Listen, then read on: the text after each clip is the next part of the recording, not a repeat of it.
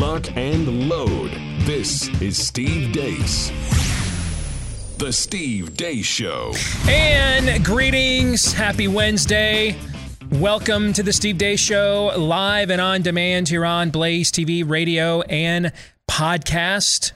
I am Steve Deace, alongside Todd Erzin and Aaron McIntyre, without whom we could not do the show. But you and I would probably just show up anyway and just talk to each other, yell at clouds. Yeah, we're getting to that age. We are getting to that age where now we just kind of do it for fun. Yeah. Indeed. You can also let us know who you are by emailing the show, steve@stevedeace.com. That's DEACE. Like us on Facebook, MeWe, Parler, and Gab. Follow me at Steve Deace Show on Getter and Twitter. And you can get me as well on Trump's Truth Social at Real Steve Deace. And get clips of the show that are free to watch and also free of any censorship, so far at least, at rumble.com/Steve Deace Show. And again, the last name is DEACE. You can, of course, also like one of Todd's favorite partners here on the program, our friends over at Bonner Private Wines, some of the best imported wines in the world.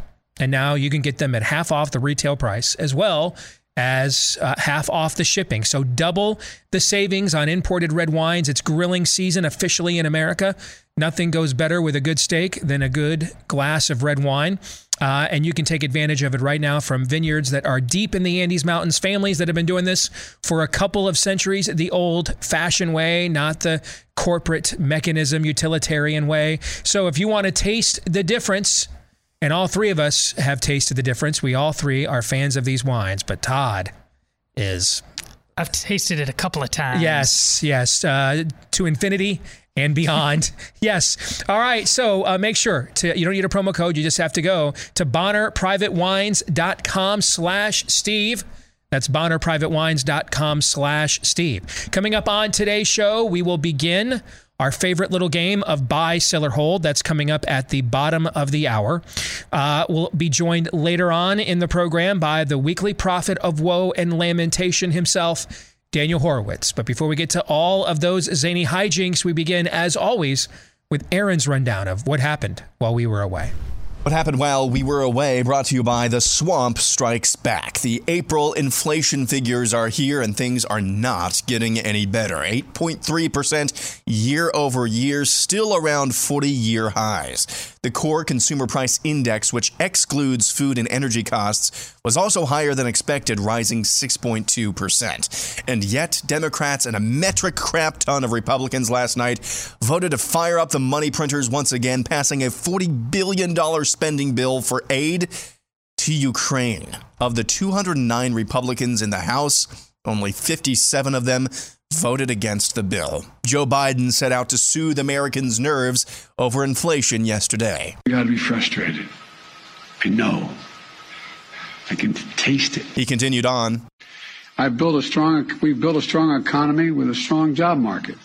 And I agree with what Chairman Powell said last week, that the number one threat is the strength, and that strength that we built is inflation. More numbers from the April inflation reports. All forms of meat and eggs are up over 14% year over year. Cereals are up over 10%. This is in the face of an ongoing nationwide baby formula shortage, which was brought about largely by an FDA recall of a certain variety of baby formula after at least 2 infants died after ingesting contaminated formula.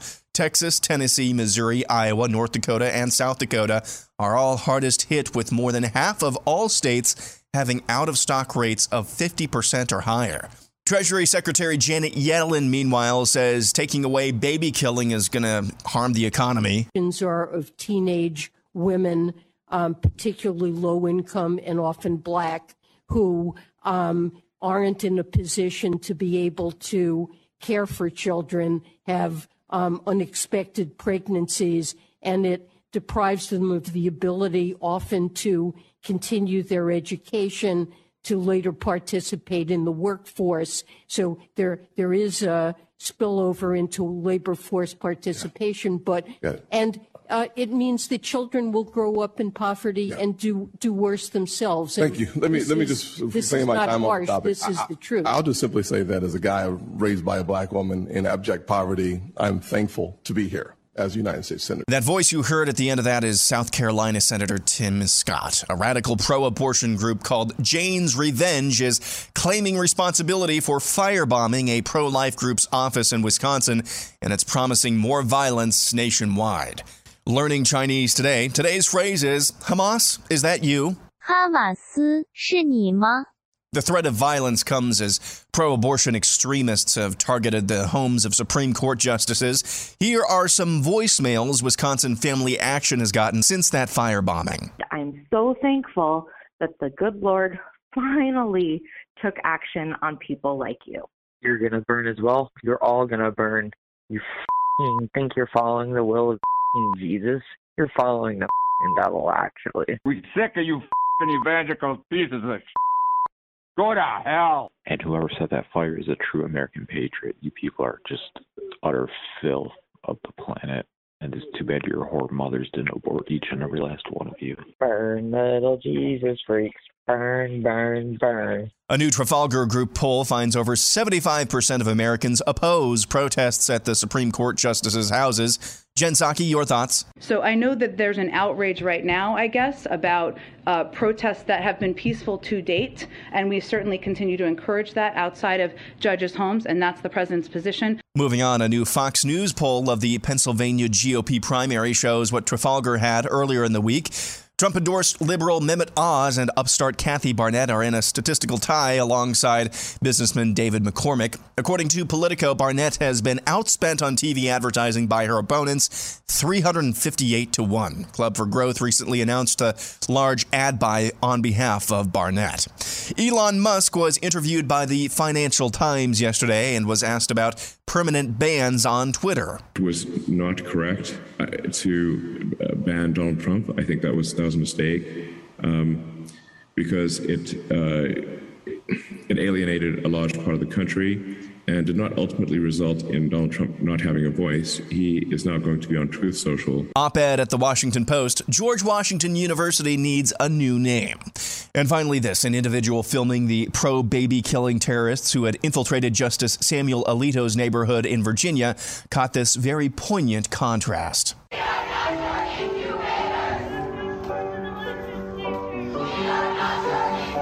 For those of you listening, that's the sound of the terrorists contrasted by one of Alito's neighbors playing "'Tis So Sweet to Trust in Jesus" on the piano.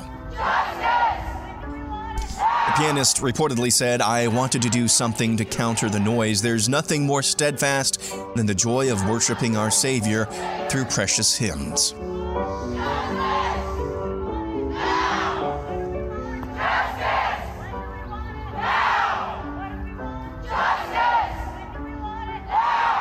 And that's what happened while we were away. That is quite the contrast indeed. Aaron's montage brought to you by our friends over at My Patriot Supply. So you just heard baby formula is the latest to become a supply chain issue. Now here, even in Iowa, where we have been one of the slowest states to see, our gas prices have gone up, but at a slower rate than the majority of the country. It's well over $4 a gallon, $5 a gallon for diesel everywhere now here in town, which is going to lead to other supply chain issues. Make sure you're prepared. Because it looks like the next time they told us that could never happen here. It looks like it's going to happen here actually pretty soon. It might be happening right now. So make sure you're prepared with our friends over at My Patriot Supply. $150 off their 3-month emergency food kit. That's 3 square meals a day, snacks, drinks, 2,000 plus calories. Just what you and everyone in your household needs right now. It'll stay good for up to 25 years with the proper storage, and they'll throw in free shipping as well if you give them a buzz today at preparewithdace.com. Again, that is preparewithdace.com. Coming up in the overtime today, we're going to get into Elon Musk talking about he will lift a lot of the permanent bans like Donald Trump's that were done for partisan reasons on Twitter should indeed the sale go through and he takes over in October. And I like one of the reasons that he mentioned there is, and now we have Trump on Truth Social, meaning that all this decision did was take somebody with a large audience and incentivize them to create a competitor to our business model. It's just not good business to do things that way, right? That's the case that he was making there at the end of that point. And it was interesting that he brought up Trump's name preemptively himself, okay? Although I think he clearly is smart enough to know that was who they were hinting at. But Clay Travis over at Outkick has a Twitter poll asking people if they think Trump coming back to Twitter would be good or bad for his 2024 presidential aspirations. Now, you know what I think, because I've made this point numerous times. In fact, right now, of all the highest name ID political leaders, national political leaders in the country, Trump actually has the highest net favorable. Now, it's still underwater, all right? It's still underwater. It's still -7. Right? In any other era, we'd be like, dude, you're -7 self-awareness much? I mean, what, you just like banging into, tilting at windmills head first, right? That's what at any other era, we would laugh at the idea that the country is patiently awaiting the return of a political leader with a -7 net favorable, right? But Todd, this isn't any other era, is it? No. That was best summed up off air when you made a comment to me about the montage as it related to the George Washington University. Doesn't that sum it up? Yeah, the George Washington University needs to change its name. You're the Washington Post. How many editors did that make that through? Right? Nobody. Point of order. We're called the Washington Post. Nobody thought of that. This is what I mean by invincible ignorance. Yes. So in this era, actually -7 net favorable. I can work with it. Yeah, we can work with that. Yeah, because everybody else like -20, -30, minus 100. All right. And so I don't think it's any coincidence that Trump has grown more popular. The less he's been seen. I don't think it's any coincidence at all. He's not feeding narratives constantly to the other side. And now the other side has to constantly defend their own policies, which are completely indefensible. All right. I don't think it's any coincidence at all. Isn't the most he's been seen, it is this Oz stuff? Probably. And that hasn't been good. That has not been good. Yeah. And so I think because now here's the thing. We're not talking about either side's personalities right now. We're just talking about issues. And you guys remember one of my oldest undeniable truths of American politics is what? When elections are about personalities, Democrats win. When they're about issues, DeSantis wins. Republicans win. All right. And so right now it's just all about the issues. Right now it's just you get to ask yourself, are you better off than you were 2 years ago? As opposed to, I was the greatest president of all time. It's like if Lincoln and George Washington had a baby and then Thomas Jefferson joined them for a menage a trois with a little dash of Samuel Adams on the side playing fluffer, and they all got together and conceived a being. It would be me. And don't mind the myocarditis, because this Johnson & Johnson's guy's so rich. He's got cash up the yin-yang from poisoning you. No, it's just like, we're not looking at any of that right now. We're just looking at, I kind of liked when we were at like 2.5% inflation and not 8.5%. Kind of liked that. I kind of like when gas was $2.20 a gallon and not $4.20 a gallon. You know what I'm saying? Mm-hmm. I kind of liked when we weren't getting into every single war, and now we're back to, at this point, folks, you're better off calling your Republican congressman and identifying as a Ukrainian national, and then asking him if they have a plan for the border, for crime in our cities, etc. That might actually get their attention. Is that the new Ugandan prince? Yeah. But it might actually work. Yes, I'm a Ukrainian national, and I have questions about the southern border. Yeah. Okay. By all means, Igor. Yes. Tell us what you think. Yes. So we're going to get into that in today's Overtime. Is it better for Trump's aspirations and therefore us? I mean, if he's going to be the Republican nominee, we're really talking. We're kind of our fortunes are kind of riding on this thing too, right? I think we just did the overtime, didn't we? Well, maybe Tim Young will join us. Maybe he has an alternative take. So we'll get into that today at blazetv.com/Deace right after the show. blazetv.com/Deace. All right, let's get to what is in the montage. And Aaron, I love how you juxtaposed the Trafalgar poll on baby killers trying to intimidate Supreme Court justices with those voicemails. I know those are terrible. I know they're scary. And we should absolutely be praying for people that the hardy activists that work in those environments and their safety. Remember the first domestic terrorist, you won't remember because no one covered this, but the first official domestic terrorist conviction in the history of Washington, D.C. happened because a guy got radicalized by the Rachel Maddow, Bernie Sanders Rainbow Jihad Brigade and walked into the national headquarters, the Family Research Council, and opened fire, right? Thankfully, one of the security guards there at FRC was armed as well and took him down before he could, create a mass shooting event. But the country needs to see this.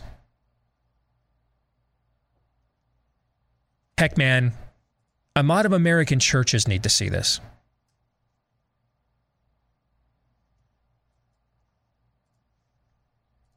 The good news is we're smashing idols now. That's good news. The bad news is we're smashing idols now. Okay? Remember, for years, I tried to help radicalize us to get to the point of doing the stuff we're now doing. But I never told you and promised you that the enemy would not respond in kind. And that was only more likely the longer we waited. Yes. I was just trying to get us to do it before we were so cornered and so outnumbered. Exactly. There was no chance of success other than, all right, I guess we just rip out a page of the history books and we do this in the streets the old-fashioned way. I was trying to get us to do this before it came to that. But understand, just like we're now seeing even more teachers, literally we're seeing more and more videos of teachers, quote, coming out to their students. The enemy is not like, you know what, man, we had a good run here. And isn't it, look at them, those adorable meatbags out there doing their thing, getting their gander up, showing a little bravery, a little conviction. It's just so cute. And I'm impressed. We'll just take our chances with the next generation. That's not how they operate down there in hell, is it? No, you're gonna figuratively at least, pry these idols from cold, dead fingers. Those voicemails are flat out demonic shrieking, is what that is. That there was everything in there other than have you come to persecute us before the appointed time, Son of Man. That's absolute demonic levels of seething. That's the kind of stuff that the great evangelists of yesteryear, in the era of the church invading dark pagan spaces like Ireland or the Norse country. That's the kind of stuff that the apostles saw. That's the kind of stuff that Christ saw during his earthly ministry. Are you sure? Because Jen Psaki says it's all been peaceful and the president approves it all. Indeed. Well, I'm sure because he's their guy. I'm sure he approves it all. But when the light shines in the darkness does not comprehend it or acknowledge it or submit to it. It wails more. It doubles down. We are, and I used to use this analogy a lot on the program, I'll bring it back as an oldie but goodie. We are in straight up mob outside of Lot's house territory. It will not be satiated. It will not be talked down. It will not be accommodated. It has to be defeated. Now, God's way in that situation involved sulfur raining down from the skies. We, however, in our time, have other means of doing so. We can vote people out. We can defund them. We can put them in prison. We have options. We're starting to use them.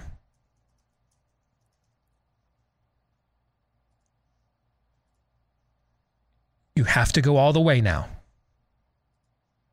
One of my 10 commandments of political warfare, never attack what you are not willing to kill. You will get no credit for showing restraint. And the country needs to see this. They need to see what the true face of this is before it's so normalized that they won't believe it later on. You know, similar to, I just cannot believe the entire medical system just conspired with each other to just consent to killing a bunch of people during the worst pandemic in a century. But they did. But they did. And that's why they think you'll take just about anything. Yes, now. Because we showed them that. This stuff isn't normalized yet. And so before it's normalized, we have a window right now to show the country. Because even though 86% of Americans aren't Christians like they claim, and it's nowhere near that. We live in an era where a majority of Christians in the same poll say they don't know what a Great Commission is. That's the first ordinance, the first catechesis command of the head of the church is the Great Commission. Might that be important? If we were talking in Star Trek lingo, it's the prime directive. Might that be important, you think? Okay? It was the first set of commands he gave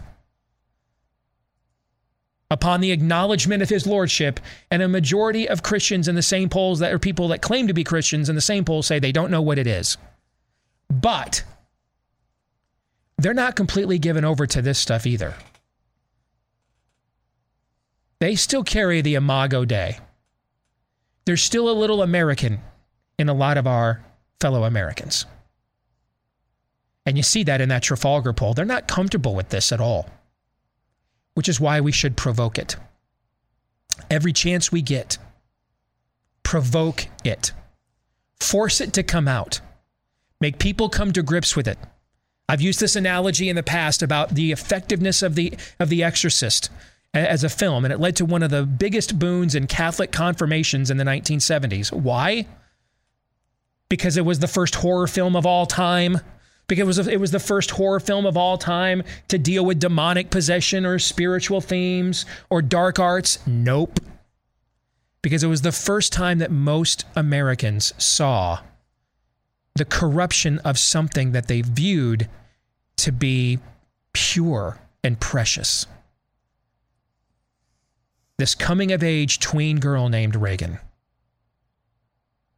And now she's out there acting like some street harlot in her 20s that has lived a hardened life out on the streets and has lost all form of shame and restraint and is behaving in the most depraved of ways. And it shook them because they knew it was unnatural. They knew it was unnatural. We don't behave like this. This young girl living with such a loving mother in an upscale home doesn't just go from 0 to 60 on the depravity scale overnight all by herself. Something is prompting that. And a desire to confront and not be imposed and violated by that same something drove people to churches. Same thing happened after 9/11. The lines to come to prayer services at churches that they otherwise had never attended. Instinctively, the old magic is still there. It's buried, man, under a lot of complacency and laziness and a lot of pop culture garbage that doesn't mean a damn thing in the grand scheme of things. But somewhere, the old magic this country was founded on is still buried there. If it wasn't, they would have voluntarily shown their true faces to us on this stuff a long time ago. We can bring it out. Props to the Wisconsin pro-life organization. Going on Tucker, letting the world see this, letting the world hear these voicemails. Provoke this. And do it righteously by just taking the most aggressive but principled, peaceable stand for what you believe without any compromise or apology. Here I stand. I can do no more. May God have mercy on my soul. Now do your worst. And the spirit of the age will. It will. And then roll tape. And let the world see. Let your neighbors see. provoke it.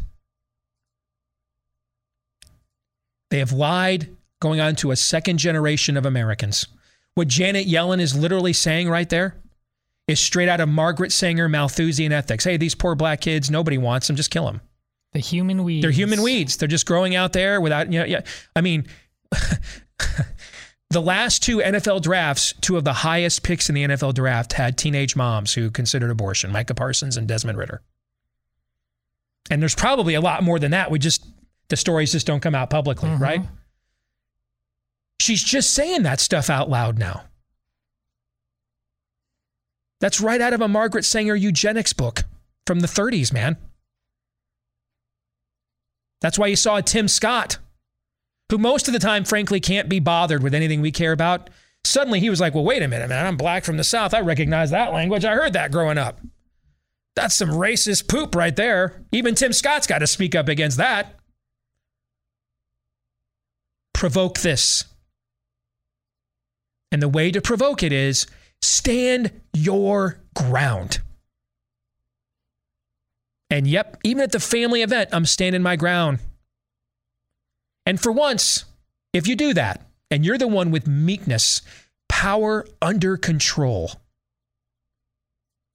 it won't be you that everybody's like, hey, so-and-so, do we have to do this again? No, they'll turn to look to Aunt Petunia and say, shut the hell up, man. We're trying to have Thanksgiving here. Nobody cares.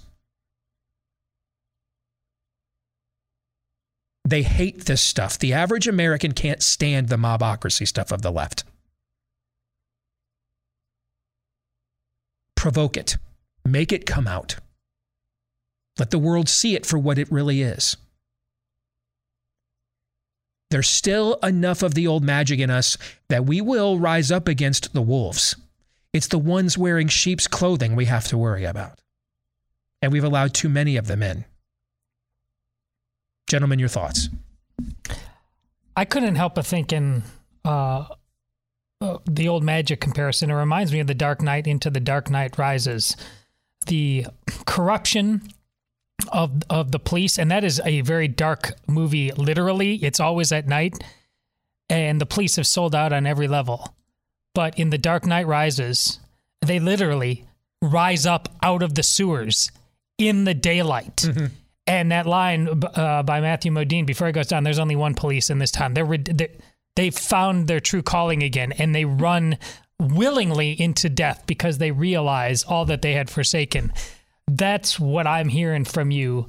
That was the visual in my head when you're talking about the old magic is in there. And I pray it rises in us now, because the drama that is set up in that movie is exactly what is at stake here in real life. Great analogy. Yeah. I think there's a difference between demonic trolling and hell starting to lash out. And I raised this question months ago, and I think the answer was, I can't even remember what it was. It was something just crazy, bat poop crazy. And I just had this voice that said, this is not the typical demonic trolling. They are concerned. Hell is concerned about something. And I think we need to remember that, because that's what we're seeing right now. It's not demonic trolling. And they're not just saying, haha, look at us, we're still in charge. They are seething. They are feeling threatened right now, which means you're over the target. Hamas takes credit for bombing Jewish synagogue in Jerusalem. Swap out Hamas, Jewish synagogue, and Jerusalem with pro-baby killing extremist group, pro-life family office in Wisconsin. It's the same story, different part of the world. Yep. And it's the same story because it comes from the same source, and that is from the pit of hell. You know what we're up against now. In a really weird way, that should be encouraging. Yeah. Because you know you're over the target. Yep. Now you just got to see it through to the end. I like the odds. History has shown my worldview is undefeated when the circumstances are made plain and clear. When things get cloudy and murky, so do the odds. I love the clarity. More of it. More in a moment.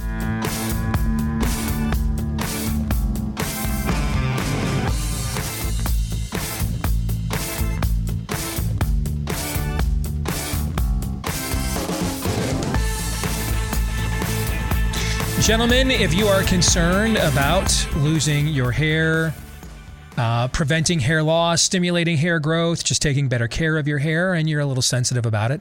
We've got good news for you. Our friends over at Keeps will make it both affordable and discreet and convenient, because that's just how they roll. Right now over at Keeps, which is Keeps, just like it sounds. Over at Keeps, they'll give you access to the right FDA-recommended hair loss treatment just for you that a physician will assign just for you, that you'll have one-on-one interaction and access to. But they'll offer you the generic versions of those medications so that you're getting things at a more affordable price. And then it's all done online. You don't have to go anywhere.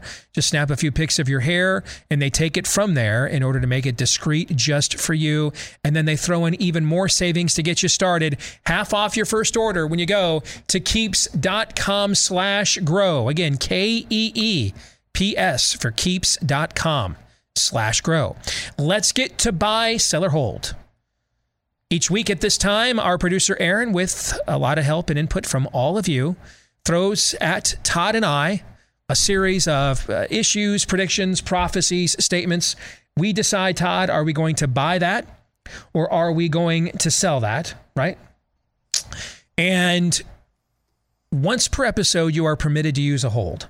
However, you're bracing for this, aren't you? Every week. Every week? Yeah. Once per episode, you're permitted to use a hold. However, if it is for any reason other than, how, Aaron, did that even get on the air? Even my mediocre intellect is offended. Then you will be forced to watch with your eyes taped open, Clockwork Orange style,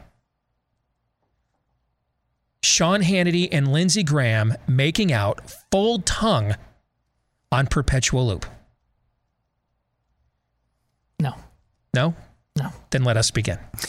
Much to the delight of some and chagrin of others, there are quite a few non-political ones this week. Just giving you a heads up, we'll begin with this one. Coke Zero Holic says the relegation system is perfect for college football. It'll make watching Kansas, Vanderbilt, and other bottom feeder schools more exciting, knowing they could be demoted and a top-performing school in their region could take their place. Sell.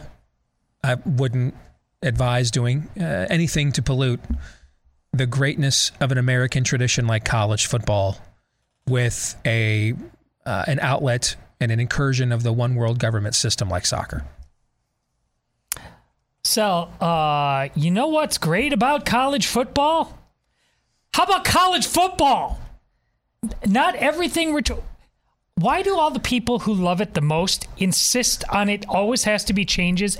This is what 24/7 sports media and all of that garbage has done to it. You know nothing about real life. All you do is immerse yourself nonstop in this. And all you can see is the utopias. It was fine. You guys are ruining it. The biggest fans are absolutely ruining it. Stop. Just what? The sport that Steve and I, 49, 48, the sport that we loved when we were teenagers, wasn't that good enough? I thought it was, yeah. Then what are we doing? Honestly, every sports radio show, don't talk about anything else until your point of order is answering this question. What the hell are we doing? We're not making things better. What's happening to college football is a collision. Just like there's a story out right now from the Wall Street Journal that we have the highest amount of drug overdose deaths on record last year that ever recorded in the U.S. That is the demonic marriage of letting drug cartels have control over your border. So there's the supply, right? And then a year after you locked down a bunch of people and dehumanized them with masking to further plunge the depths of depression. So now we have demand, right? So when peak supply and peak demand, when they meet, what do you get? Bad things. You get that. Yeah. You get the most amount of drug overdoses on record in 1 year. Same things happen at a lesser scale here in college football. What's occurred here is about 1% of the players, and I mean like 1% of them. Because, of course, the escalating cost of a college education means what else continues to escalate in cost? the scholarships given to each one of these players, right? Okay.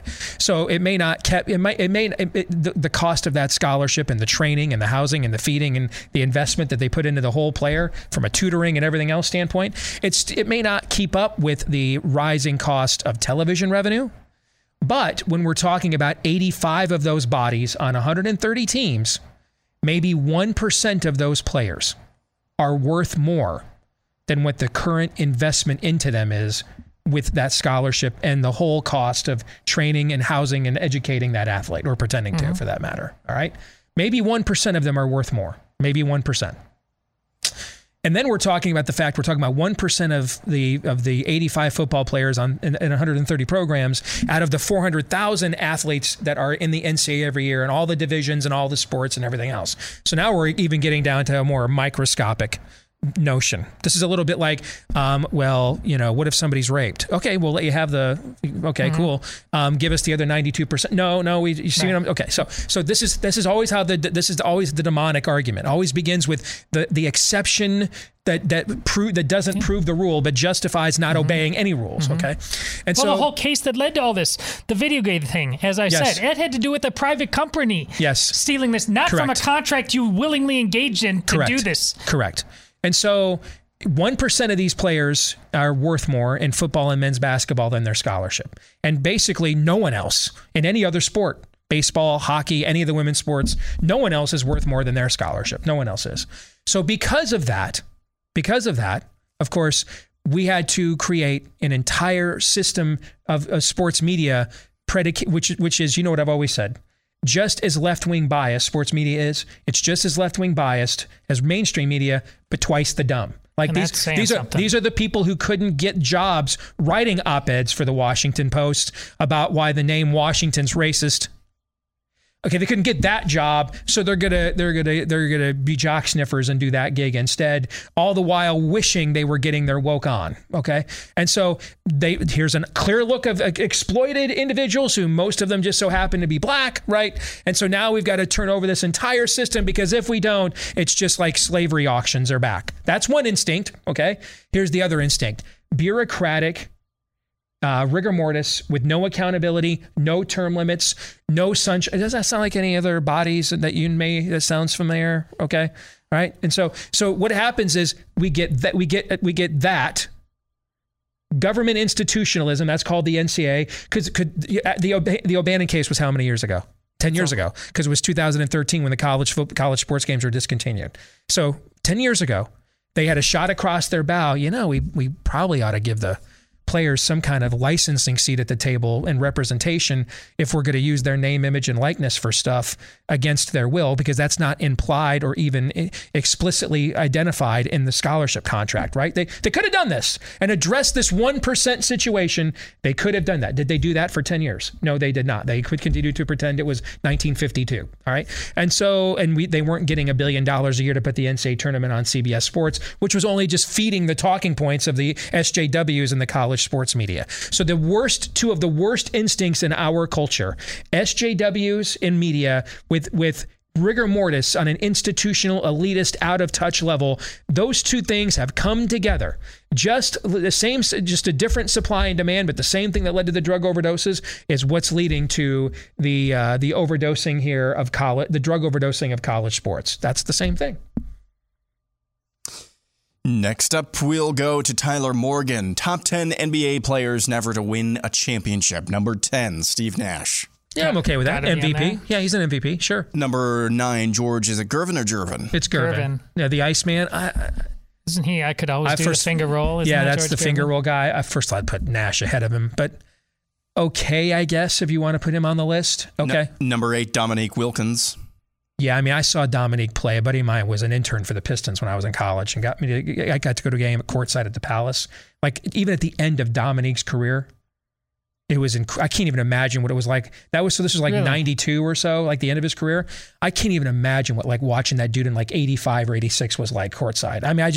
I could not believe, even at that age, the level of athleticism compared to everybody else off the court was just, really? He was playing at the instincts weren't as good as they were, if you know what I'm saying, okay? but the athleticism was incredible. Yeah. And one of the great performances of all time is when him and Bird went back and forth in an NBA playoff game once at the Garden. Basically, it was just one-on-one. Just the other 9 guys happened to still be on the court. So I'm fine with Dominic being there. All right. Number 7, Reggie Miller. Yeah, absolutely. You bet. Number 6, Allen Iverson. For sure. That's an automatic. Number 5, Patrick Ewing. Yes. If anything, maybe you could argue should be a little higher on the list, but yeah. 4, John Stockton. Absolutely. Yes. Yeah. 3, Elgin Baylor. That is a lot of people would probably put him 1 or 2, but 3 is okay. Yeah. Number 2, Charles Barkley. Yeah, he belongs on the list for sure. We can argue about whether he's too high, but for sure. Number 1, Karl Malone. Yes. And I think most people would put Malone or Baylor number 1 on this list, I think. Okay. And honorable mentions Pete Maravich, Dikembe Mutombo, or Chris Paul. I don't know about Mutombo being in that class, but I certainly think Pistol Pete and Chris Paul, and who knows? I mean, Paul was on the top team in the NBA record-wise the last 2 years in a row. They're the number 1 seed in the West this year. Maybe he finally gets off the schneid. So, good list. Next, we go to Dave Levasseur. If Roe is overturned within 2 years, Trojan, Pampers, and Gerber will rival Nike for celebrity endorsements. I could see this. Could you see it? Yeah, I'll sell. I don't know, man. I could see it. Yeah, I could see it too. I could see it too. I'm going to buy. Yeah. Okay. Plus, I just thought it was original and clever. Yeah. Okay. Ultra Old Soldier Radio says, if you're a Christian parent and will neither homeschool your children nor challenge your school board, you are the problem. I'll let you answer this one first. Oh, buy. Absolutely. You're in charge, and you always were, and it in better times that was true then. You should have never put this experiment on cruise control. And that's what you did because you were just too busy. This is one of the most obvious truisms. This is not just a matter of education. This is about this Republican form of democracy that we have. It's your job. You are a citizen of a free republic. It is your job to be involved. I'm glad I had you answer first because I love the way that you frame that. And if you look at both of the positions that he offers, they both offer different avenues towards the same outcome, which is that you, as Todd just pointed out, you, the parent, assert your control over the process. And if you won't do that, then yeah, you are the problem. You get what you've asked for. I mean, I tweeted out, I think about a week or two ago, when I'd kind of reached all right, even I'm at the point, I don't know how many more of these libs of TikTok videos I can see, right? Where are the parents? You didn't go meet these teachers?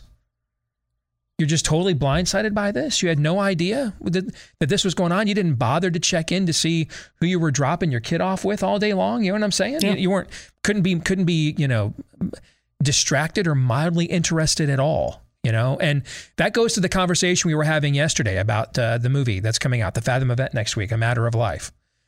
And one of my favorite scenes in the film that I talked about on yesterday's show is it lays out the biggest opponents and obstacles to the abortion movement. And what was number 1? Parents were. That your involvement in your kids' lives, your willingness to talk to them about sex, about procreation, about family, and those sorts of things is the biggest antidote of them all to them seeking that information out and being indoctrinated and inculcated by more nefarious means and sources. So I'll join Todd. I'll buy. Next, moving on to Alexander Rogers, getting rid of no-fault divorce and criminalizing spousal abandonment would do more to restore America than any sized tax cut. Oh, any sized tax cut?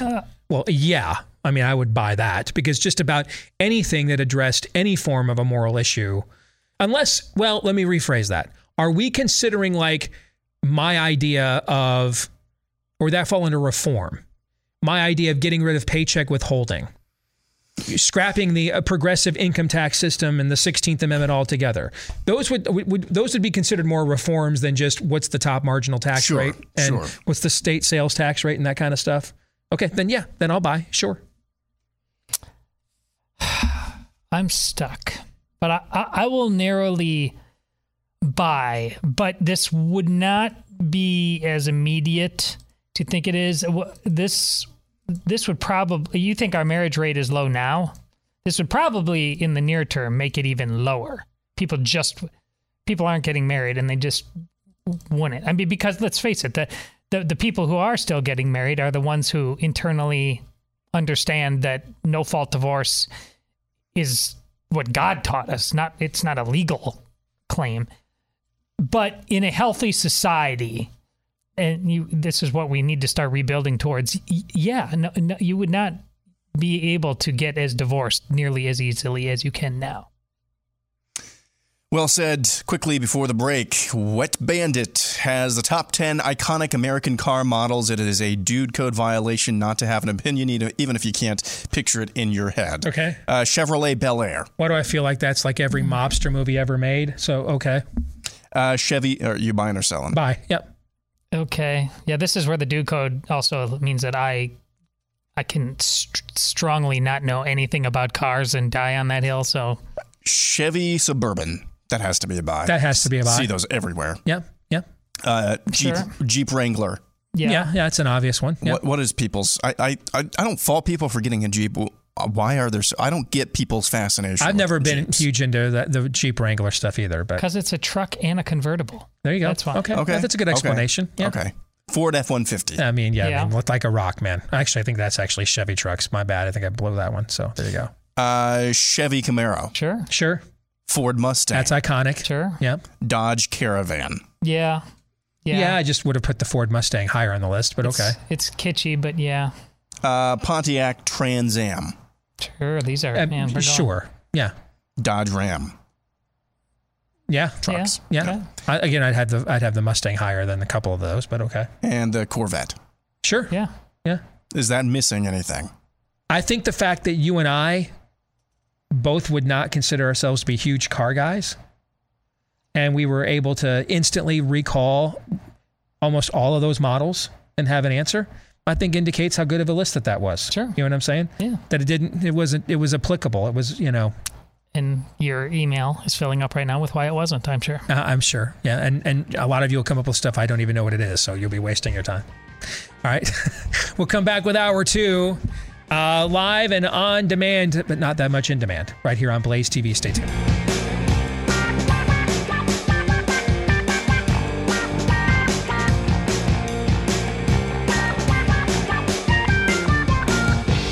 Hour 2 underway here on Blaze TV radio and podcast. Steve Deace with Aaron McIntyre, Todd Erzin, and all of you. Let us know what you think about what we think by emailing the show, steve@stevedeace.com. That's DEACE. Like us on Facebook, MeWe, Parler, and Gab. Follow me on Twitter and Getter at Steve Deace Show. It's at Real Steve Deace on Truth Social. And you can get the truth as best as we know it and can communicate it for free and free of censorship by watching clips over at rumble.com/Steve Deace Show as well. Shout out to all of you that listen daily via the podcast. Thank you so much. You're a big part of our audience. Please show your appreciation for us in return by giving us a 5-star review, hitting the follow or subscribe button on whichever applies wherever you podcast from. And thanks to all of you that have done those things for us already. We appreciate each and every one of them. Maybe one thing we've got to learn to appreciate more is how it just seems whenever we get on websites or look in our email from those free email services, they just seem to know what we're interested in. What's the last thing that that maybe we were kind of analyzing or checking out or perusing online, and then lo and behold, an ad for something along those lines shows up the next time we're online. How does that happen? I remember one time I got an email from a guy, and he back before we joined the Blaze, and so we still had our own independent stevedeace.com website. And the guy was very concerned about the risque ads that were showing up when he was reading our articles over there. Do you remember this? Yes. And we were like, dude, we regret to inform you that the way that works is those ads are determined algorithmically by your online surfing and viewing habits. Oh.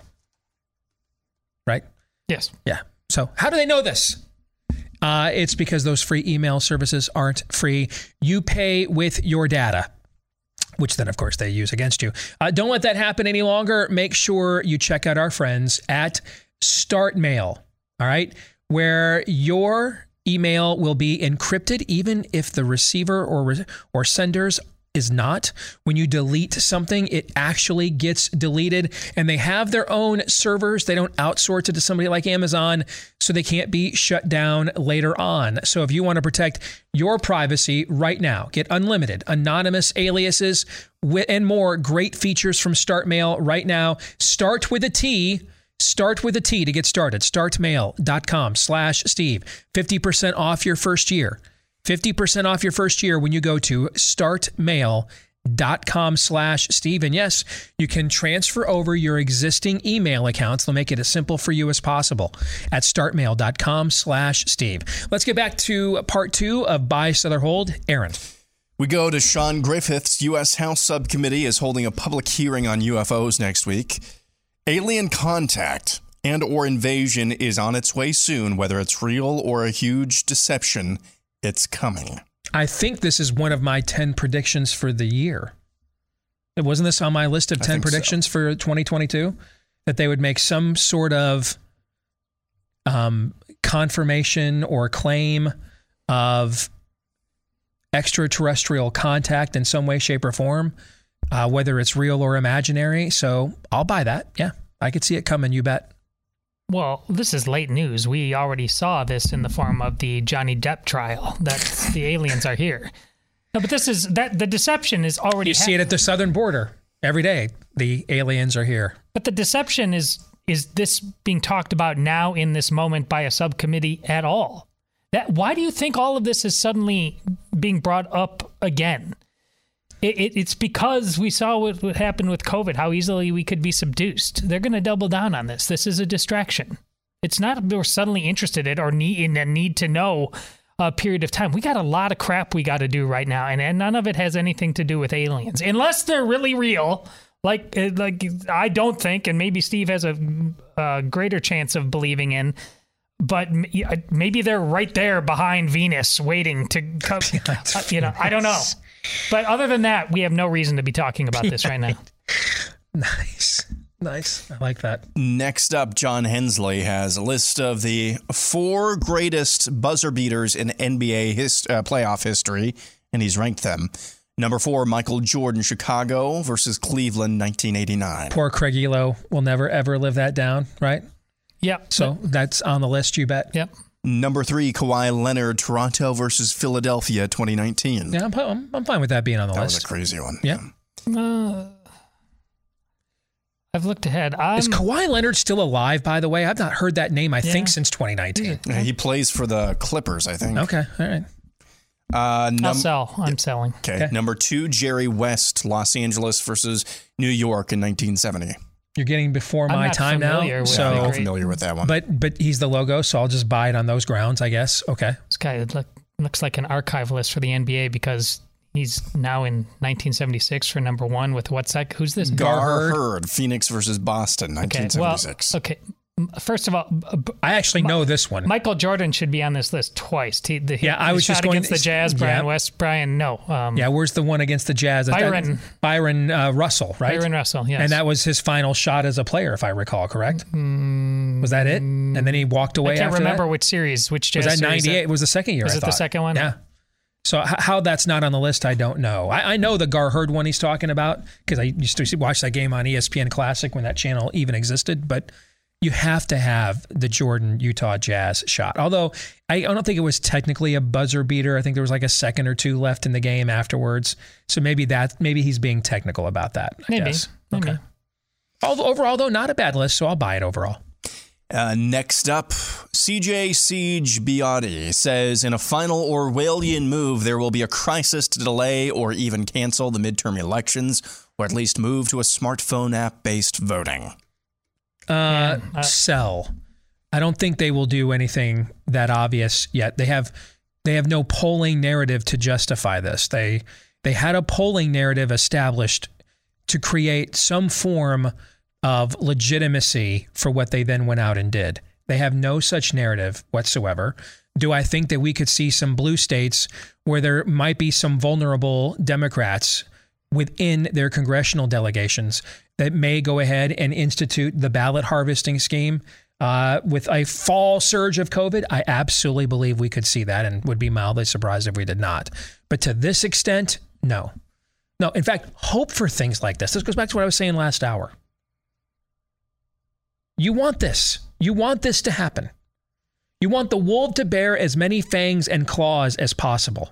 What's harder to dispute is a president who had an underwater approval rating his entire term, just lost 40 seats in the last midterm election, and then then shut down what was the best economy we had in the 21st century since the dot-com boom of the 90s, and then voluntarily shut it down over a lie, only to then alienate portions of his own base in that process. And that allowed them to cultivate a polling narrative that didn't come true on election day, by the way. I mean, they were way off on all these calculations. The election ended up being far more closer than they were intimating. But they had inculcated that into enough of the collective zeitgeist that it was expected that Biden was going to win. They don't have any of that right now. So if I were in y'all's shoes, I'd be hoping they do stuff like this. Absolutely, man. Let the freak flag fly and put it all out there in the open. Do it out in the open. That'd be the best thing we could wish for, which is why they won't do it. Yeah, Sal, I think more likely at polling places is civil unrest, like daring you to even go there. I think that's a great point. Antifa as poll watchers and things of that nature. I think that's another reason. You know what? Hey, one way to get around the lack of security at the polling places is to do what? Mail-in vote. You don't have to worry about it, right? That I could absolutely see more likely. You bet. One buzzer beater came to mind. It was bugging me. I think, and I don't know if it's technically a buzzer beater, but LeBron James' legacy is helped by Kyrie Irving hitting that shot. Oh, against the Warriors. Cleveland getting that. I mean, I think that was a huge one that needs to be in there. That's a good one, too. And then one more thing on this one. Now, I'm going to go back there, too. This is more difficult, actually, in a midterm election, because these are all individual provincial elections. All right? Basically, a presidential election is a series of statewide Senate or governor elections. It just happens to be for president. But now we're talking about districts and everything else. This is a lot harder to do in that kind of environment. Next up, we go to Bacon. Trump's win on Roe, potentially, is offset by his guilt in unleashing COVID stan. Does it mean that they cancel each other out?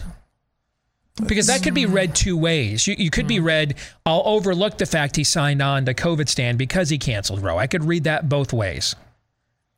No, Sal. Tell me why you're selling. Because this isn't... Politics is even under the best of circumstances, is a hot mess.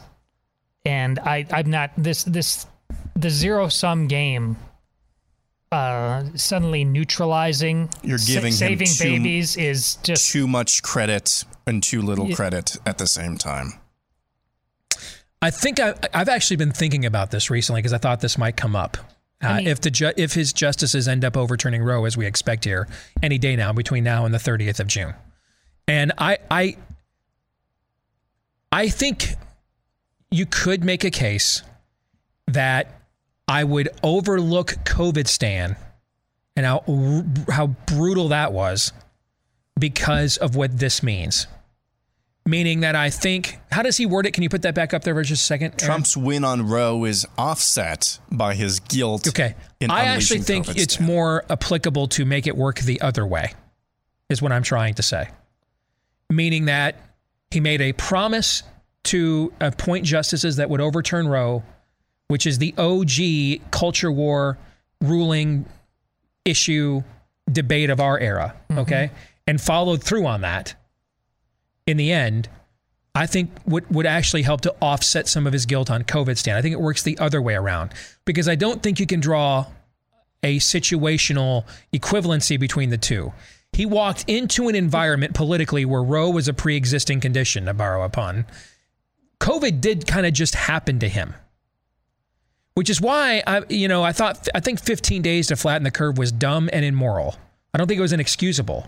I think continuing it on for 30 days to slow the spread and then well into the fall when Scott Atlas was brought in as we go through his book, I think those are the issues where you can be extremely critical of. But even in those situations, remember, he was hardly alone and it was organic. Meaning everywhere you turned, we were the outliers, even amongst a lot of our own peers in this industry. Fair? Mm-hmm. With Roe, he's the outlier. He did what no other Republican promised they would do, and then actually delivered on. So, but I reserve the right to change my mind on this, depending on what happens with the jabs.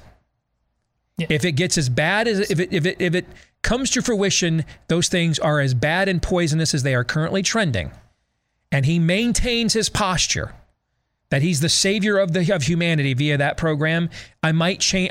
Then my mercy on this answer may be exhausted at that point. It's a really good question. It is. And it's fair. You heard how disappointed I was about just Trump's ridiculous Johnson & Johnson stuff. It's just more complicated than that. And this analogy, trust me, Trump is not God's anointed. But was David being anointed and blessed by Samuel offset by sending Uriah to the front? Right. God's plan and purpose. That's a great point. It's just a lot more people are still naming their kids David than Uriah. Yeah. Right. Yes. That's my point. That's a good point. Yeah. That's a very good point. I just don't think it's a simple. The equation has more variables. I do think questions like this, though, it's a good question, and discussing them are good moral exercises. That's what to make sure we don't fall into our own idolatrous or binary ruts. Totally agree. Yep. Next, Dustin says the FDA actually stopped the J&J vaccine because it is actually safer than the Pfizer Moderna and does not support the depopulation movement. The only reason... My gosh, I hate you so much. The only reason why I selected this is because I thought it was very crazy and probably true. I don't... You want to answer this one first? You want me to? Go. Okay. I do think that there's nefarious reasons why they went after J&J as opposed to the others. But I don't think it's because it's safer.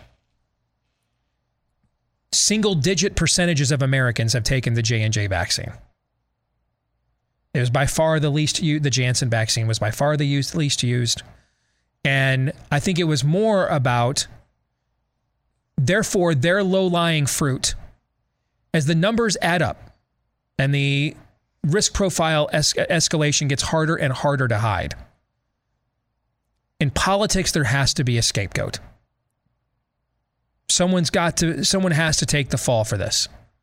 And so, since so few Americans were getting this anyway, remember, what's the company that bowed out of Warp Speed and ended up giving Janssen, J&J, its distribution hubs to get its vaccine out? It's the company that made ivermectin, which might be the biggest next to Pfizer, the biggest pharma company in the world. That's not Gilead. I would know it if you said it. I can't think of the name, but they had already announced they were going to shut down a lot of their distribution operation centers for J&J, making it even less available than it was. And so this is a canard. This is a distraction, in my view. This is an attempt to make it look like they're responding to concerns while maintaining their slavish levels of devotion to Pfizer and, to a lesser degree, Moderna. I think this is classic political sacrificial lambism, and it's low-lying fruit, and it's an easy one for them to make it look like they're paying attention and maintain their credibility. I think that's what happened here. I don't think it's of any noble. I don't think it's anything about Johnson & Johnson, even though it's a venerable name. Didn't we just find out that they just poisoned a bunch of people and lost several $100 million judgment on something last year, I think it was. I don't think it's about anything other than they're an easy political scapegoat. Steve's answer is the one that's more likely to be right, but I am buying because you understand, Dustin, the exact amount of cynicism that you should have regarding Big Pharma. Stay over that target. Oh, completely. Merck is the company I was thinking of that backed out of helping Janssen and created ivermectin, and then tried to claim ivermectin, but they took a Nobel Prize for, was dangerous. And that leads into why I like your answer as well, because even though I don't disagree with this application, by all means, I think you are wise to remain that as a posture. There's no question that's too crazy to ask about Big Pharma. This is why we're talking about aliens now in Congress. Because if we started asking questions about Big Pharma, dear God, what would we find? Well said.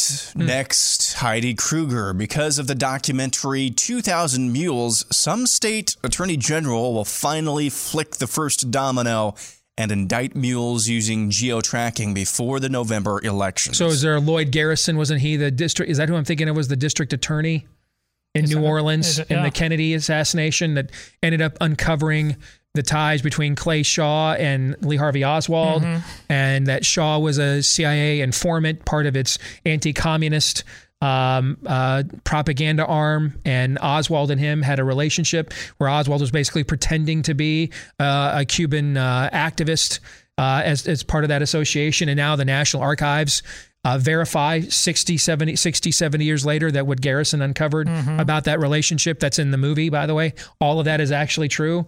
I'll buy. I haven't seen this yet, but you'll recall our frustration after the election, before the inauguration, about how the way that Giuliani and company were doing things was never, ever going to get to a result fast enough.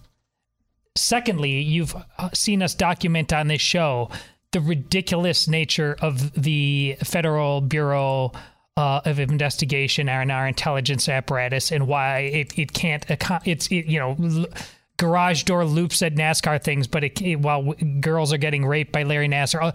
Put those two combined. Here's my biggest question. All these mules, geo-tracking, the tape is there apparently in abundance of multiple occasions.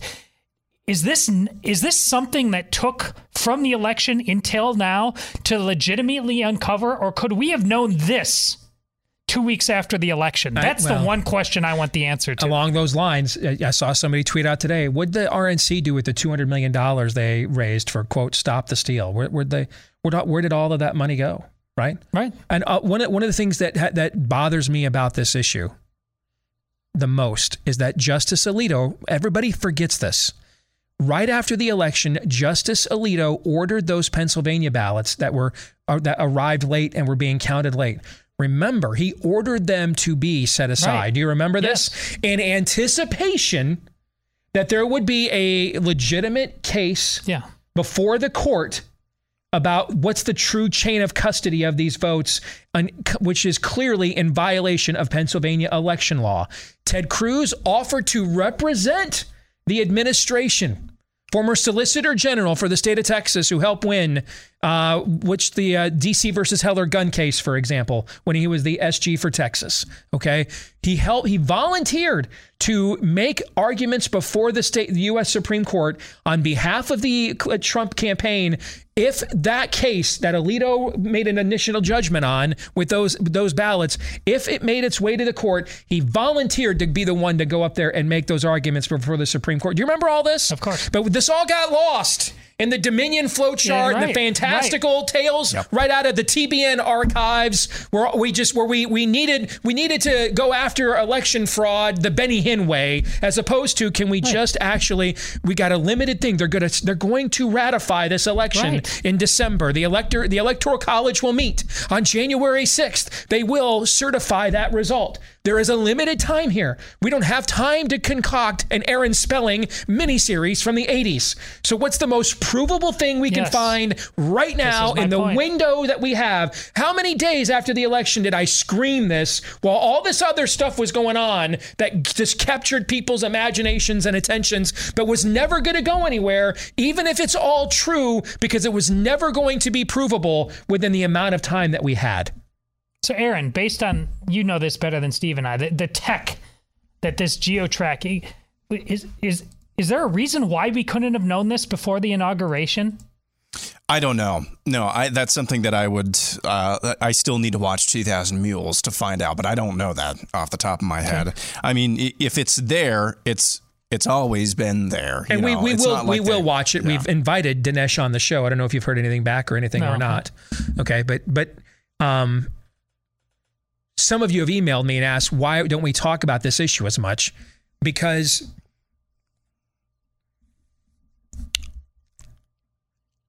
I'll just tell you the truth. I think you're more serious about getting to the bottom of this than a lot of the people that you're following on this issue are. And I don't want to lie to you. I don't want to deceive you. And I think there's been a hell of a lot. This is the griftiest grift that ever grifted since that thing called the Tea Party. That's what I think. And that's why. Yep. But that's also why I'm interested in this documentary. You can't grift this. Either this, we were to watch this thing and it's either legitimate or it's not. Mm-hmm. Right? Okay. But I think that I just think you were lied to by some people about this. And they took full advantage of you. And that's why. All right, we'll do a lightning round here after I tell everybody about our friends over at Taiga Coolers. You can see our beloved customized Lindsey Graham cooler lid from our friends over at Taiga Coolers. It is on the mantle of the monitor right behind me here. There it is, man. Feast your eyes and other orifices upon thee. Indeed. Just a terrible human being. Just dreadful. Now, maybe you want one of those, but maybe you're thinking, I really need something that's more tasteful than that. They can help you. Their coolers are phenomenal. All three of us have now used them out in the wild. They're exceedingly high quality, and they can get them customized. You can get just a plain, like, dude, I just want a good cooler. Cool. You want something customized, though? They can do that for you. They make great gifts as well. They're huge fans of the show. And they're just a pro-American company with American workers using American products and parts, all right, for this American cooler. And you can get 50% off. I'm sorry, wrong ad. Get 10% off. Somebody over at Taiga Coolers just about fainted. All right, my bad. All right, I forgot to hit the scroll down button on my script. 10% off right now if you enter the promo code Steve when you go to TaigaCoolers.com. TAIG as in George A. TAIGA. TaigaCoolers.com. 10% off right now with the promo code Steve. 10% off at TaigaCoolers.com. All right, lightning round. We will go next to Job Hickey, who says diesel cost shortage creates massive food shortage. This will force majority of population to rely on government-based food supply. A version of that. Yeah, buy. I'll buy. I don't think it'll be a majority, but I'll buy because I agree with the spirit of it. Next, Based Traveler says Alex Stein and Cassidy Campbell's methods of guerrilla protest at school boards and city council meetings and similar have been the most effective protests by any individual that we've seen conservative use in the history of the United States. Don't oversell it. It's great, but no, it's just the regular moms and dads showing up that are this is great and important. We're not going to be saved by a couple of comedians. We need high volume moms and dads saying over my dead body. That's the most important people showing up. I agree with you in your answer. I'm going to buy, though, because I just want to make this point. I think tactically this is actually the most devastating weapon we have is the humor, the mocking and the insulting of the spirit of the age right to its face, because it also dethrones its power. Everybody else looks around and says, this is the tough guy. This is the bully we were all so scared of. You know what I'm saying? Mm-hmm. I think that does add something to motivate some of that and the esprit de corps of what you want to see. Mm-hmm. Okay. Agreed. Old friend alert, Konstantinos Roditis says Ron DeSantis should lay down his marker and make a power move by endorsing Kathy Barnett for Pennsylvania's U.S. Senate seat, thus making a move to the right of Trump, and when she does win, establish his brand as a viable alternative to Trump. I love this idea. Yeah. I love it too, but I'm still selling because I think it's important we stay true to what is clearly working for the man. Don't just get reelected for governor. We've said that for a very long time. Just keep doing what you're doing. But this is the first time somebody's mentioned something where you thought about it. I thought about it. And now that you mentioned it, I agree. I'm going to, as much as I love this idea. It's a great idea. Mm-hmm. But if I were working in DeSantis' office right now, man, I'd be posting that meme of Luke Skywalker in the Death Star trench, okay? Stay on target. Yeah. Stay on target. There's plenty of time to do all these things, okay? You get November the 8th, name your score. And then on November the 9th, brother, the world it's your world and the rest of us are living in it. That's what I'd be telling them anyway. And after that, this is the way to dabble. Yes. This is not these are strong shots across the bow without taking on the direct shot before it's time. Yeah. It's a great idea, though. Next up, Ultra Old Soldier Radio. I think we have a top 5 Major League Baseball shortstops of all time list. Quickly here. Okay. Number 5, Robin Yount. Bye, one of my favorites of all time. 4, Ozzie Smith. Bye, obvious. 3, Derek Jeter. Bye. 2, Ernie Banks. Bye. 1, Cal Ripken Jr. I think so. You bought the whole list. Yeah, that's pretty obvious. Really? All the teams that went out and traded and paid a lot of money for a wide receiver this season will miss the NFL playoffs this year. Sell. I think the Eagles will win that division at least. So that's it for buy, sell, or hold. Okay. Yeah, I like what the Eagles are doing. I like what they're doing. I like the team they're building, and they've created a situation now where Jalen Hurts has all the material around him that he needs. And if he can't get the job done, he can't get it done. Then you can't get it done. And you would be a very attractive option to another quarterback to either come there, or you draft a guy in the first round and you put him in a situation where the team around him is ready to compete. And it's like the early years of Russell Wilson with the Seahawks, where he was kind of just handing the ball off and throwing play action passes. Mm-hmm. And it was later on that the offense he took it over. And you have that kind of dynamic there. So I like what the Eagles are doing quite a bit. All right, we'll come back, and the weekly prophet of woe and lamentation, Daniel Horowitz, will join us when we do. Stay tuned for that.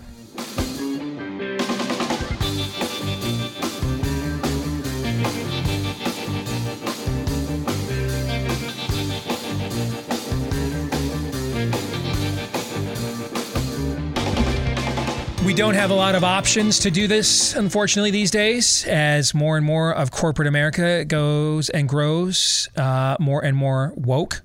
But when the option to do business with people who don't hate us arises, we should take full advantage, especially when we don't have to sacrifice quality of service or product. And you don't with our friends at Patriot Mobile. They're America's only American mobile phone company, and they'll pretty much give you the same coverage you get everywhere else, because pretty much everybody uses the same towers and networks as everybody else, except now you'll get it from people who share your values. They're not trying to undermine them or mock or defeat them.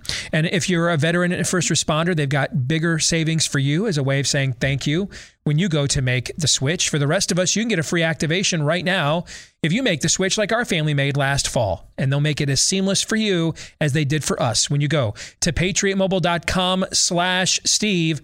Once more, patriotmobile.com/Steve, or just call them at 972-PATRIOT. That's 972-PATRIOT. We bring in the weekly prophet of woe and lamentation himself, Daniel Horowitz. Good to see you, my brother. How are you? We're doing all right. Just a little under the weather, but, it's better to have a sore throat than a sore brain. There you go.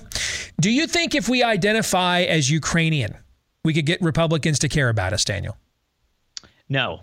A broken clock is right twice, but not the Republican Party. It's worked out perfectly, because I actually had on my show someone who adopted a Ukrainian girl, and she only had one kidney and went into kidney failure, and they said you have to get the flu shot and the COVID shot in order to get the kidney. That's a subject of a lawsuit right now. So that protection did not work against the spirit of the age. So if we follow you two into the bowels of Kiev and we're on location in Ukraine and claim to be Ukrainian, could we then get Republicans to care about us if we were on location in Ukraine? That's a good question. They might care, but Steve, I don't know if they'll exempt. Remember, they exempted the Ukrainian military from any vaccine mandate, and it's not a condition of the $40 billion, not our soldiers. So our soldiers are getting kicked out, while their soldiers, I'm sure most of them, I don't think the Azov Brigade takes kindly to the vaccine. So it's certainly not a prerequisite there. Well, it's science, and it's been documented that our highly evolved military equipment will not work if American soldiers have not taken the jab. It won't work in the field. But if we lend-lease it out into the field to the Ukrainian military with them not being jabbed, it does work. It's just science. It's just science, Daniel. It's political science, and you got to give them credit. They are pretty good at this. There are no exceptions. Well, when you have no opponents, when there's no organized opposition or resistance, and you know that you're going to get the votes of 40% of the people, no matter which side of this unibrow you're on, no matter what you do, it does kind of make it much easier. You know, being a monopoly makes it pretty easy to be successful at something, Daniel, to be fair. But at the same time, like if Sean Hannity had to sell his content on his own, and he wasn't getting carriage from Fox News and iHeart, dude would be like the CNN Plus of conservative media. Couldn't do it. Like, I mean, who's buying that one-on-one, peer-to-peer? No one is. Okay, so he's under the protective cover for his mediocrity of complete and utter ineffectualness. He's under the cover of protection of those platforms, right? Similarly, these political parties have no competition. They cannot fail. When you have that level of protection racket, you're not going to fail. And that's what's so frustrating, Steve, because what it tells you is if we got a modicum of competition in there, people who are not used to forgiving or forgiveness of mistakes, you know, because the lack of opposition offers a lot of forgiveness to their mistakes, you'd be surprised at what we can do. I mean, they are not used to this. So I think you're right. It's not that they're so good at it. It's that they don't need to be good at it. Do you need to be good at making a vaccine? Or if you just own all the FDA regulators and are allowed to self-report your own testing data without any form of critical oversight whatsoever, and everywhere from the New York Times to Fox News will just literally rip and read your press releases and cut and paste them as news without any skepticism whatsoever. It doesn't matter what the hell you put in those shots, right? That's kind of the same discussion. You wrote a piece recently for The Blaze about quantifying, I think it was 5 recent pieces of evidence that show just how much of a failure and how toxic Operation Warp Speed is turning out to be. Can you lay some of that out for us? Sure. I think, you know, we have tons of data from all over the world honing in on the same outcome, painting the same narrative, the same picture, that there was a sharp increase in all-cause mortality, very much correlating with the age brackets and timing of the vaccine take-up wherever it was, whether it was Israel, whether it was European countries, whether it was Australia or the U.S. and Canada. We're also seeing negative efficacy. But I think what's very important is that there was a study out of Germany, the Berlin Charité, that they concluded the severe adverse event rate that they felt was 8 in 1,000. We've been looking to peg that, what exactly that is. They feel it's 8 in 1,000. Remember, this is short-term to mid-term, not long-term, where a lot of people believe that a tremendous amount will have long-term immune suppression, that a tremendous amount, pursuant to an FDA study, will have subclinical myocarditis, 60 times greater than the clinical level, which could come out at any time. 8 in 1,000, Steve, I want you to understand what that means. It doesn't sound like a big number, but that is a big number, because that's almost a full percentage. So if you extrapolate that to the U.S. population, you know, we've had, I want to say, 260 million people who have gotten the shots or some version of the shot here. You're talking about several million people with severe adverse events. And what I weave together in this piece is that the data points from multiple institutions and countries and time all seem to jive at this point. What's interesting is their version of theirs in Germany is called the Paul Ehrlich Institute. Based on the numbers from this study, the underreporting factor would have been 40. It's underreported by 40.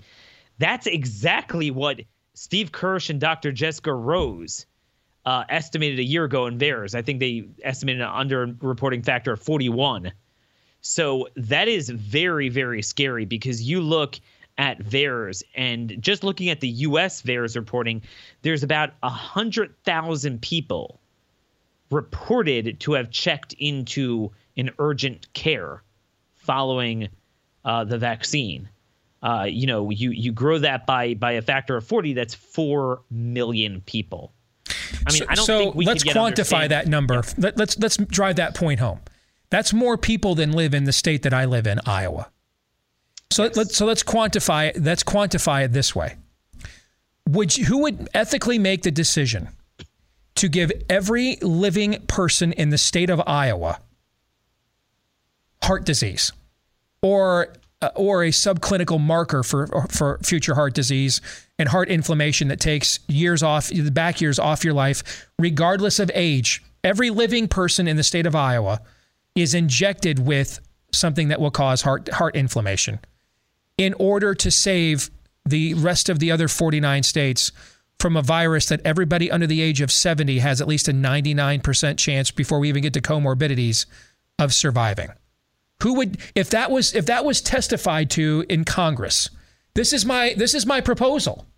My proposal is that we inject everybody in the state of Iowa with something that will cause all of them heart disease in order to save the people in the other 49 states from a virus that under the age of 70, they have a 99% chance of surviving, and then it goes up from there. What would we do if someone actually suggested that as a medical ethic? Would it be taken seriously? Would it get far at all, even in our current secularized state? And the answer, of course, is no. But that's exactly what you're just pointing out that they did. But Steve, it's more than that. That's for something that would prevent that 1% of problems with the virus. This doesn't even stop you from still getting it, correct? This is a variant that hasn't circulated in over a year. I mean, people forget this. The New York State Department of Health conducted a study on 5 to 11-year-olds, and they found that after a month, it was 12% effective against Omicron, and after 42 to 48 days, it was negative 41% effective. Okay, so it's no longer a matter of, we have to trust Pfizer's data, the 90%. Peter Marks, the head of the FDA's vaccination program, said to a subcommittee in the House earlier this week before James Clyburn, that, look, even if it's well below 50% effective in their own data, that's not going to stop us. So you're actually trading, let's just give them a few weeks of efficacy if it is, for negative efficacy, and then everything beyond that. And then here's another important point to remember. There's not a single trial of children from any manufacturer that has showed a single hospitalization in a placebo group, right? So when you're comparing the efficacy for serious illness, you couldn't compare it, or you couldn't conjure up any number because it's zero. Or it's 100% effective or 0% effective, but it's the same. So according to their own data, there's no point in even taking this risk in the children at all, according to their own cooked data. According to their own cooked data. So you would say, well, it's to prevent you from getting cold, flu-like symptoms. I got a cold right now, stuffy nose, things like that. You look at Moderna shot and their 5 to 11 trial, and roughly half had the muscle aches, dizziness, 44%, I believe, had chills, and 17% had fever from it. So you're giving them the upper bounds of what they would possibly get. Oh, and by the way, 74.2% as of 2 months ago, according to CDC, in that age bracket already have natural immunity. So you put that full picture together, and this is worse than this is Joseph Mengele territory. Tell us about Iceland and how it factors heavily into this conversation. Sure. I mean, Iceland's an interesting country because, Iceland never really had issues before a couple months ago. Okay. It was one of those confounding countries like, man, are they immune? Like, what's the deal? Almost nobody died there. Almost nobody even seemed to get it. They didn't have problems. They almost all got the Pfizer shot. It's kind of like Israel. It's a Pfizer country. There's been a 28% increase in all-cause deaths for the first quarter of this year, 2022, over the previous 5-year average. Okay? Now, yes, COVID deaths have gone up, but only a third of that excess could be explained by COVID deaths. And remember, they're recorded pretty liberally, but we're using all of them. Okay, so here's the issue with that, Steve. Whether it's COVID or whether it's directly from the shot, it's from the shot. Because you shouldn't be getting exponentially more deaths in a country after everyone is triple vaxxed than before, with the mildest variants that are mainly either upper respiratory or GI issues. That's what it seems like it's causing. Mm-hmm. Rather than, Delta replicated like hell in the lungs. How is it that Iceland is blowing out their Delta wave in terms of deaths precisely after everyone had 3 shots? A very high 3-shot rate in Iceland. These are, and again, we're finding a similar thing in Australia, Israel with the cardiac death. At some point, each one alone would be a safety signal that you would pull the shots off the market until you further investigate it. You put it together, and it's kind of like an accurate pistol when it starts to group within 3 inches. You know, the realms of outcomes here are really shrinking in terms of the floor to how much damage this thing causes. Final question in 30 seconds. Tell me, what are we going to know for sure 6 months ago about these jabs that we can't officially say right now? So October, November. I think you're going to see a degree of negative efficacy on death and hospitalization that you cannot deny. I don't think this is going away. The doctors I speak to are saying that this has created a vicious cycle of chronic illness. But Steve, there's always another distraction. There's always another Ukraine. And you bet your bottom dollar the GOP will be all in on that. Thank you, brother. Appreciate you as always. Keep up the good work. All right. Take care. God bless. As inflation continues to soar again, it was already projected to get to 8.1%. It's worse. It's 8.3%. So we're now going to just go right through the Jimmy Carter misery index now and just maybe head to 1929 at this rate. That's why you want to check out our friends over at Bullion Max. They are a direct-to-consumer precious metals retailer who can help you diversify into gold and silver as a hedge against inflation and security for your family in times of crisis. They're owned by veterans in the precious metals space. They offer some of the lowest prices on the internet. In fact, to get you started right now, they're going to offer you their silver starter kit at employee pricing. That's the silver starter kit, including that American Eagle silver coin at employee pricing. This offer's so good, it's limited to just 1 per household. They'll get you started on that right now when you go to bullionmax.com/Steve. bullionmax.com/Steve is where you want to go to take advantage. All right, gentlemen, thoughts on the conversation we just had with Daniel? I just want to quickly reset what I said before. Daniel's absolutely right. This isn't going anywhere. It will be undeniable if you take a good look at it. Therefore, we won't take a good look at it because we're going to be talking about aliens instead. Yeah, what Todd said. Yeah. Yeah. No. Also, any number of distractions. What Daniel said there at the end is especially poignant. It's one thing to be disappointed with the GOP. It's one thing to expect them to fail. It's another thing now, I think, that we're learning or being reminded of or being shoved in our face is how much they actually detest us. They just detest us. They hate your guts. Elise Stefanik can go out there today after voting to pass $40 billion of monopoly money to send to Ukraine. She can go out there this morning and say, I'm ultra MAGA. I'm ultra MAGA, and I'm proud of it. These people think you're stupid. They think you're stupid, and they hate on you. They hate you. They spit in your face. But that's our party, bro. That's our party. That's my team. That's my quarterback. John 3:17.